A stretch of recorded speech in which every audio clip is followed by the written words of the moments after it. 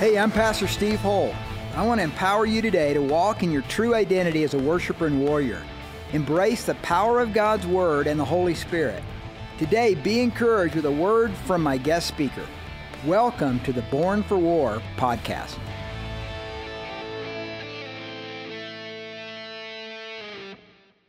I almost did a Father's Day message just on the Lord's Prayer from Jesus, but felt that God took me in a little bit of a different direction. Today's theme passage for today, we're going to get into Ephesians 1, and we're going to be marinating between 3 and 11. Jump in, and here's Paul writing, "All praise to God, the Father of our Lord Jesus Christ, who has blessed us with every spiritual blessing in the heavenly realms because we are united with Christ." Pause here. Paul is saying that we have an inheritance right out of the gates because of our connection and inheritance and relationship to Jesus Christ. He's giving us every spiritual blessing in the heavenly realms because we are united as sons and daughters with his Son. Verse 4, "Even before he made the world, God loved us and chose us in Christ to be holy and without fault in his eyes." You have to pause here because even before he made creation with us in mind, he made us to be without fault in his eyes through his Son. That's going to be controversial to the script and narrative that our great adversary wants to deploy on our minds and our hearts. So often he wants to rip off that identity, that value, that purpose, God's true intent before he made this earth for us to rule and dominion and have dominion over. Counterintuitive to that, the enemy's narrative and script is the exact opposite. We're not adopted. We don't have a home. God doesn't really love us, doesn't want to know us. But that is not the scripture. God chose us for adoption before he even made the world. God decided in advance to adopt us into his own family by bringing us to himself through Jesus Christ and Calvary. This is what he wanted to do, and it gave him great pleasure. Man, if we could just hang on those two verses, 4 and 5, every day we would get out of bed and we would just renew our mind, soul, and spirit with that truth. That we are adopted, beloved, chosen before the beginning of time and creation by God the Father to be reunited without fault, without the sin that the enemy tries to leverage and hold us hostage in, the great disappointments of ourselves. So we praise God for the glorious grace he has poured out on us who belong to his dear Son. He is so rich in his kindness and grace that he purchased our freedom with the blood of his Son and forgave our sins. Period. There's no other parentheses. There's no added text. Period. He purchased our freedom with the blood of his Son and forgave our sins. He has showered us with his kindness on us, along with all wisdom and understanding. There's the other thing that we get as inheritance through our Savior Christ Jesus. We get all understanding and all wisdom, but we don't tap into that. We become Christians and we accept that initial exchange, but just like sometimes, very rarely as a dad for sure, do we ever pay the full price of the buffet and just stop at the salad bar. We go all the way through, maybe sometimes 2 or 3 times, to the chagrin of our spouse. Or our kids are like, "Where are you going to put all that, Dad?" And then you start finishing their plate. But no, we don't do that. As Christians, we leave. We stop at the salad bar. We don't fully go through the rest of the line and receive all the goodness, all the understanding, all the wisdom that God has for us. God has now revealed to us his mysterious will regarding Christ, which is to fulfill his own good plan. And this is the plan. At the right time, he will bring everything together under the authority of Christ, everything in heaven and on earth. And furthermore, because we are united with Christ, we have received an inheritance from God, for he chose us in advance and makes everything work out according to his good plan for us. If we would just trust that narrative, we would just press into that place in our hearts and trust that what Paul is saying here is actually true. But there's something that we've grabbed a hold of, even if we've had good parents, even if the wound in our life where the enemy has come around through that cut, through that place where we got hurt, where the enemy comes in and starts to fester and infect that place and build the greatest narratives of our life that we can't come through. We don't have what it takes. Especially as men, that rings true to us. And we struggle at some place in our being. Most people has some feeling of being orphaned, especially men from their fathers. That's a commonplace. Deal with an aspect of an orphan spirit. This is primarily due to the fact that our fathers, at least in Western culture, were uninitiated men themselves. It's not their fault. It's just that they didn't have initiated hearts and they did not know how to initiate ours. Most of our dads lacked not only the intentionality that it takes to initiate a boy to a man, but also the experience they themselves missed in a rite of passion, in a rite of passage to be invited into that sacred circle of initiated men. This was so pressing on my heart that my wife and I worked together for a good season here at the Road for many years, working with moms and dads to come alongside and initiate the hearts and minds of young men and women, to bring them up into this understanding of what it is to be beloved, things that we have to give away. There's something so true that it does take a man to initiate a man. Truly, moms have to give some things to a boy's heart, but it takes a man who's initiated, who has those things spoken on his heart, to initiate another man. And I would pray over fathers at the beginning of the semester. Have you had a father's blessing in your life? Has your dad blessed you and given you a father's blessing? And Steve and I would go through and we would bestow a fatherly mantle and a blessing over them. And these fathers would weep oftentimes because they hadn't heard the native tongue of their heart spoken to them. They're courageous, they're strong, they have what it takes, they can come through. God's designed them for a purpose and they have something to give away. But something's been castrated, something's missing.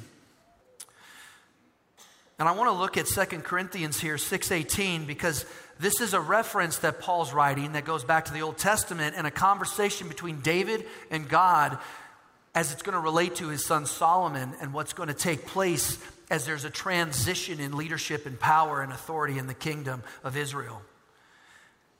And he writes, this is God speaking to David, and I will be your father and you will be my sons and daughters, says the Lord Almighty. 2 Samuel 7:14, the reference here in 2 Corinthians is this: I will be his father. This is the Lord talking to David about Solomon. And he will be my son. If he sins, I will correct and discipline him with a rod like any good father would do.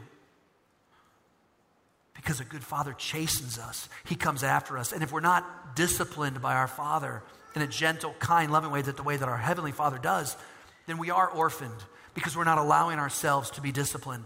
And this is what I believe truly set David apart, as he was considered a man after God's own heart. It was due largely to the fact that David allowed and invited the Lord to father him. He was indeed fathered by God in a very deep and intimate way and walked closely with him all of his life. He has the greatest sin resume that we can see in any text, but yet he's considered a man after God's own heart, and we puzzle that a little bit. But it was his obedience and repentance that brought him back into alignment time and time again. He made plenty of big mistakes. But God still chose him to set him up and his throne forever to have a place in God's kingdom. And he says this and he promises him, because you have loved me as your only God and you've allowed me to father you, your line, your lineage will always have a place on the throne of Israel. Knowing fully well that his descendants are going to blow it. They're going to have other gods before him. They're not going to be singular in their focus, but God makes a pact. He makes a covenant with man, because that's what he does. And he never lets his side down of the bargain, even though we do neglect and we regress on our side of the covenant. He's such a faithful, loving father to bring us back in. Basically orphaned by his earthly father Jesse, David would walk with God in the cool of the day in the hills and the pastures of Bethlehem. Jesse all but forgot he had David out in the field watching after his flock when Samuel came to call and anoint the next king of Israel. I think it would be easy to imply a father wound by Jesse to David here, but we don't hear it in the scriptures so much about that, but rather we hear far more about how David walked closely with God. George MacDonald said this: the hardest, gladdest thing in the world is to cry, Father, from a full heart. The refusal to look up to God as our Father is the one central wrong in the whole human affair. The inability, the one central misery. If we're honest with ourselves, we've struggled there. We struggled with that space sometimes in our lives where we could truly believe and press into the fact that there is a God who made us in his image, who appointed us before time began to call us his children and to step into that place and fully receive all that we have. David walked in complete knowledge of his place in creation and the full awareness of an inheritance as a son of God. He knew that there was always a place at the Father's table for him. If he was weak, he knew that he could be taken beside still waters and he would be restored.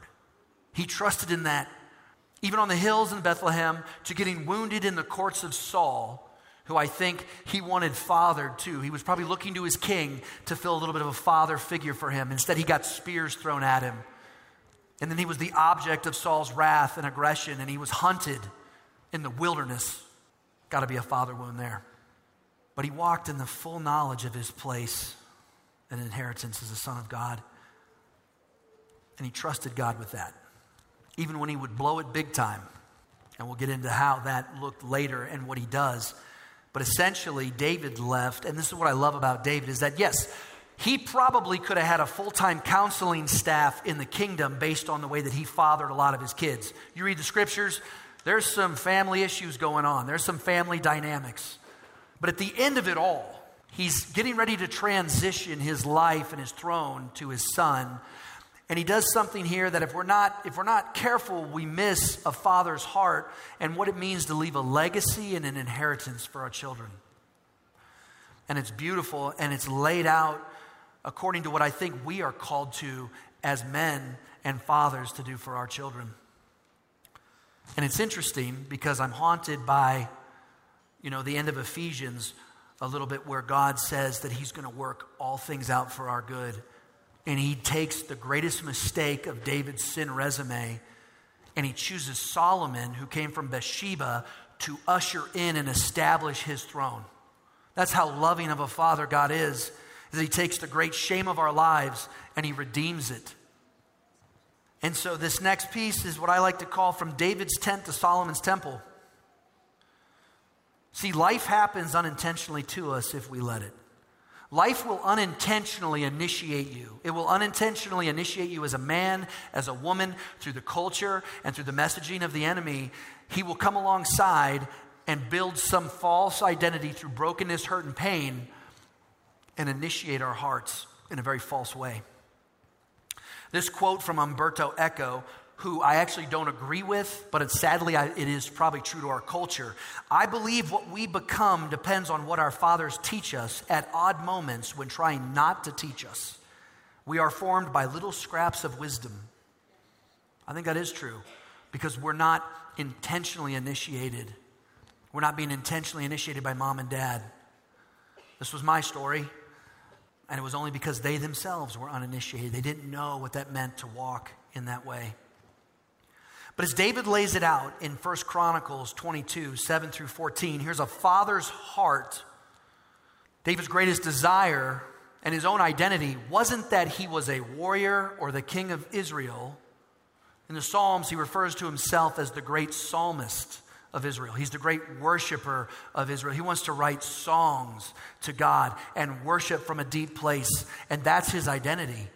And therefore, his greatest desire, after bringing the ark into Jerusalem, he has a tent there and he's giving 24/7 worship around the ark, is to establish a temple worthy of God's glory and presence so that we can go and Israel could have sacrifices and experience and encounter the presence of God.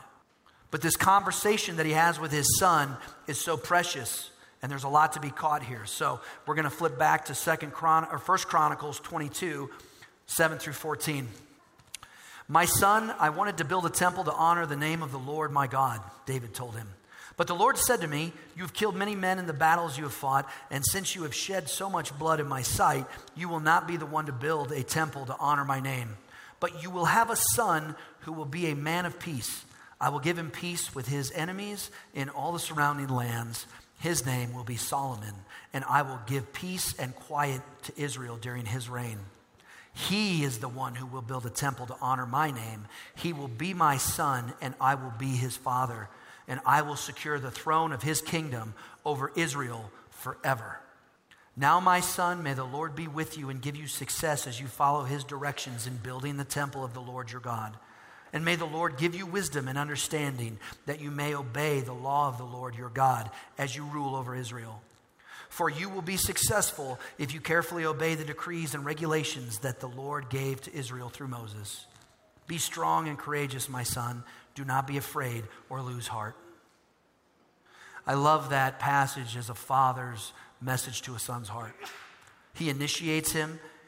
He recognizes strength and courage. Do not be afraid. And he gives him a purpose. I have worked hard to provide. This is what he does now. He gives him the legacy here. I have worked hard to provide materials for building the temple of the Lord, nearly 4,000 tons of gold, 40 tons of silver, and so much iron and bronze that it can't be weighed. I have also gathered timber and stone for the walls, though you may need to add more. You have a large number of stonemasons and carpenters and craftsmen of every kind. You have expert goldsmiths and silversmiths and workers of bronze and iron. Now begin the work, and may the Lord be with you. And then David ordered all the leaders of Israel to assist Solomon in this project. They too would contribute wealth and be a part of the process. What is David doing here? Fathers in the room, you've got to hear this. I think he lays out establishing a legacy and an inheritance for your children. And there's 3 parts to it. And for you men who go to the gym and work out, I put it in an acronym that I hope you can remember, and I put it as REP. R-E-P. The first one. You do some reps to get your dad strength on. Okay, you got to leave some inheritance for your men, for your young ladies and for your men. Leave them resources. R. Number 1 is resources. Leave them resources to get started in life. Material resources and wealth. Financial vehicles. David stored up wealth to complete the temple to give that to his son. I worked in the trust field. And I will say that I saw resources, great resources, being passed from one generation to the next. What lacked so often were the other things that are required in a true legacy and an inheritance. They would get resources, but they weren't given an example and they weren't given a purpose. So point 2 is you've got to give an example to your young men and women in your house. Leave them the example to follow. Show them by your actions the discipline of walking with God in the areas of prayer, worship, and study. David models worship and his love and his singular love for God his whole life.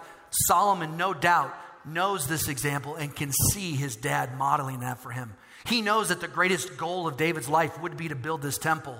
And he also sees probably somewhere the lament, even though David stays obedient to God. Kind of like when Moses doesn't get to see, he gets to deal with these people all for 40 years, but then he doesn't get, the promised land. You got David on one hand, who's been a steward of God's people, brought the 12 tribes together, but now he can't see the full culmination of his kingdom come together with the great purpose of his life and his heart. He has to pass that purpose on to his son. And so purpose, you all have a mission, men, something we're called to do that ignites our hearts. Share it with your kids. Have them get caught up in what God's put on your heart. And maybe invite them in if it's appropriate and you see God igniting them or they get passionate too and they want to join into your world. David's purpose was to walk with God and to dwell in his house all the days of his life. He says that in Psalm 27. If that's his greatest purpose and goal and he just wants to be in God's presence, then it's got to be building the temple. But like a good father who can't see that work completed, so faithfully stewards the process on to the next generation and gives it to Solomon with all the tools to succeed. Men, fathers, grandfathers, I'm calling you out to say, step up your game if you're not doing this in the areas that you have influence and you all have something to give away. God's put something on your heart. He's written something on your heart with desire. But you got to allow him to father you first. Come into that sweetness. Let him speak to you. As a son of God and a husband and father, model the purpose of your life in these areas and do it with intentionality. Have a God-focused life. Have a God-focused marriage. And have a God-focused mission and work that you do. Galatians 3:26 says, "For you are all children of God through faith in Jesus Christ." I lost my dad to leukemia at the age of 21, and we were close, and he was a good dad. We had adventures together. He spoke things to my heart. We went skiing. He taught me how to golf. He taught me about lessons of life. I saw him lament in his heart losing his marriage, from which I don't think he ever fully recovered. And so I saw a brokenness in my dad. And when he died, I felt orphaned and alone, and I was trying to answer the masculine questions of my own heart. And I would look to guys to father me in that place. And I'd see movies about where the masculine hero comes through. He has what it takes. He's got the strength in the moment. And my heart would come alive, but it would also ache because I wanted that, and I wanted something to speak to me. And as young boys, all of us have to have that question answered. There's a pecking order. Are you tough? Are you brave? Do you have courage? Are you strong? And so we had a ninja club. Stupidest things I've ever done. I can't believe I'm still here talking to you right now. We do dumb things. And it was like, who can climb the highest tree? Who can jump out of the branch? You know, we would actually take our shirts off and see whose BB gun was powerful. And it was like reverse Revolutionary War. We'd face backwards and back up. Boom. And then whoever could get the BB lodged was like, oh, that's the man of the day. You're like, tough. You're like, dumb. Like, who does that? But it's in there. It's written on our hearts. And then we'd like, okay, it was always like up in the next thing. It's like, okay, fine, man. Like, all right, we're going to run through that like thistle patch. First guy runs through. Yeah, cut up. Next guy's like, all right, dude, I'm doing it without my shirt. Boom, run through, cut up, torn up, bleeding. You're like, ninja club, bro. You're in, man. You get it. I'm not doing that, but you're in. It's good to be the founder. You can set the tone. I've been there, done that. Don't need to do it again. The founder of Dubai, Sheikh Rashid, was asked about the future of his country, and he replied, my grandfather rode a camel. My father rode a camel. I ride a Mercedes, and my son rides a Land Rover. My grandson is going to ride a Land Rover, but my great-grandson is going to ride a camel again. Why is that, he was asked. And his reply was this: you see, hard times create strong men, and strong men create easy times. Easy times create weak men, and weak men create difficult times. Many will not understand it, but you have to raise warriors, not parasites. And so in the heart of every man is this amen. Amen. In a culture that wants to rip off and castrate true godly masculinity, we have to fight for that in a healthy way. Not from the broken place of how Hollywood is depicting us, but living as a true son and daughter of God, because it's getting twisted up on both sides in our culture today, church. And we have a requirement and a calling from God and an authority and mantle placed over us as mothers and fathers to cultivate that heart in our children and grandchildren and great-grandchildren and the orphaned, and to give that truth away to them, to establish them on that firm rock, to when the storms of life come against, they will be able to withstand. Galatians 4:5-7, God sent him to buy freedom for us who were slaves to the law, so that he could adopt us as his very own children. And because we are his children, God has sent the Spirit of his Son into our hearts, prompting us to call out, Abba, Father. Now you are no longer slaves, but God's own children. And since you are his children, God has made you his heir. We are fully adopted in. A great depiction of this is in the movie Last of the Mohicans. An orphaned English boy by the name of Nathaniel is adopted in and given the name Hawkeye. He's initiated by his Indian father, Chingachgook, adopted into the tribe and trained in all their sacred ways of honor and tradition. And he is fully alive, his heart restored and intact, and living from the truth about his own ability and strength. Jesus models sonship and walking closely with the Father. And we only have to look to John 5:19-20, red letter Jesus talking to us.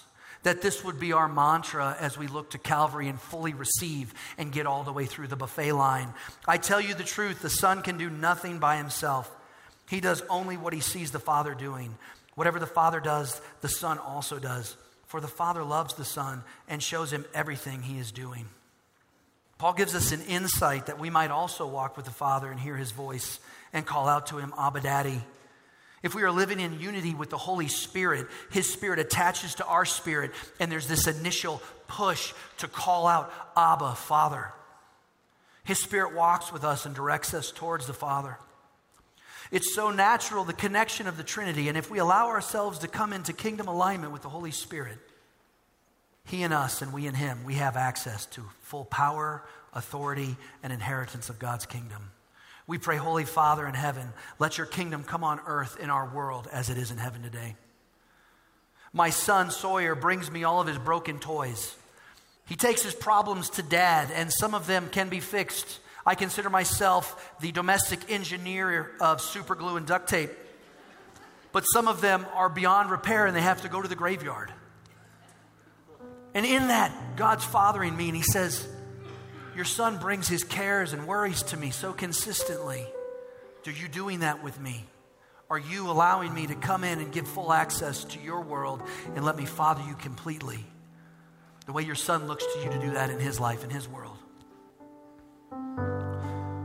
In Romans 8:13 through 15, if through the power of the Holy Spirit you put to death the deeds of your sinful nature, you will live. For all who are led by the Spirit of God are children of God. So you have not received a spirit that makes you fearful slaves. Instead, you received God's Spirit when he adopted you as his own children. Now we call him Abba Father. George MacDonald also writes this: because we are the sons and daughters of God, we must become the sons and daughters of God. You're already made to be that, church. Now you have to step in through freedom of choice and fully receive. And it goes beyond the initial love and repentance and the beauty and the love of the Father that draws us initially to Calvary, but then to fully go grasp all that he offers you as a beloved son and daughter, the full inheritance of his kingdom.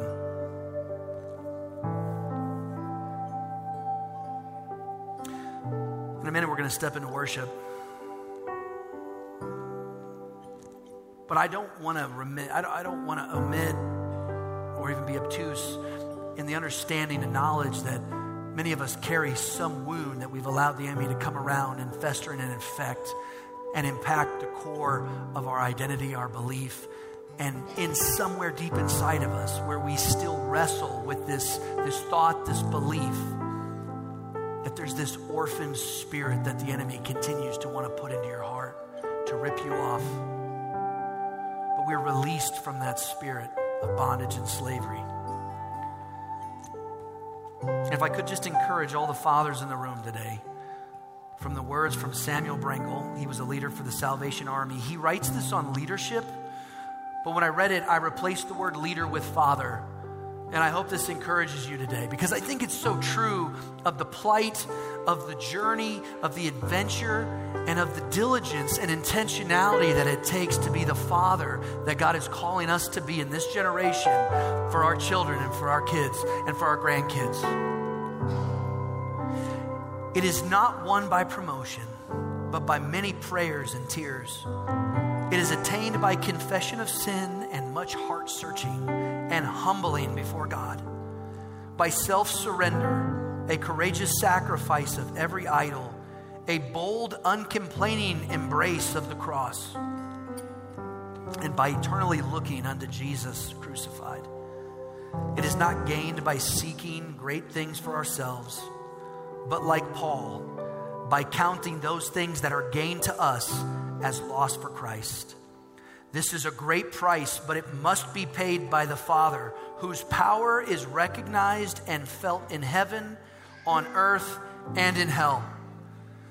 I pray that your impact as fathers would be felt in all of those areas. God has bestowed a mantle on us to initiate, to be intentional, that we would be fathered by him, that we would set the invitation and allow him to father all of us today. To open our hearts up to receive that, and where we're restrained and where we're not being obedient, give it back. Trust that beauty, that sweetness, and see what he brings as he brings out the great aroma of your life. The sweet juice that he wants to bring through the expression of hardship and pain and suffering that we endure this side of eternity, but the blessing and love and mercy and grace that flows from that over your family as your legacy and inheritance.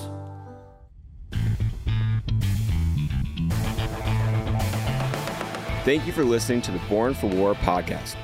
We hope today's message has empowered you to make a difference in your world. To connect with Pastor Steve's sermons, books, and blog, visit steveholtonline.org. God bless.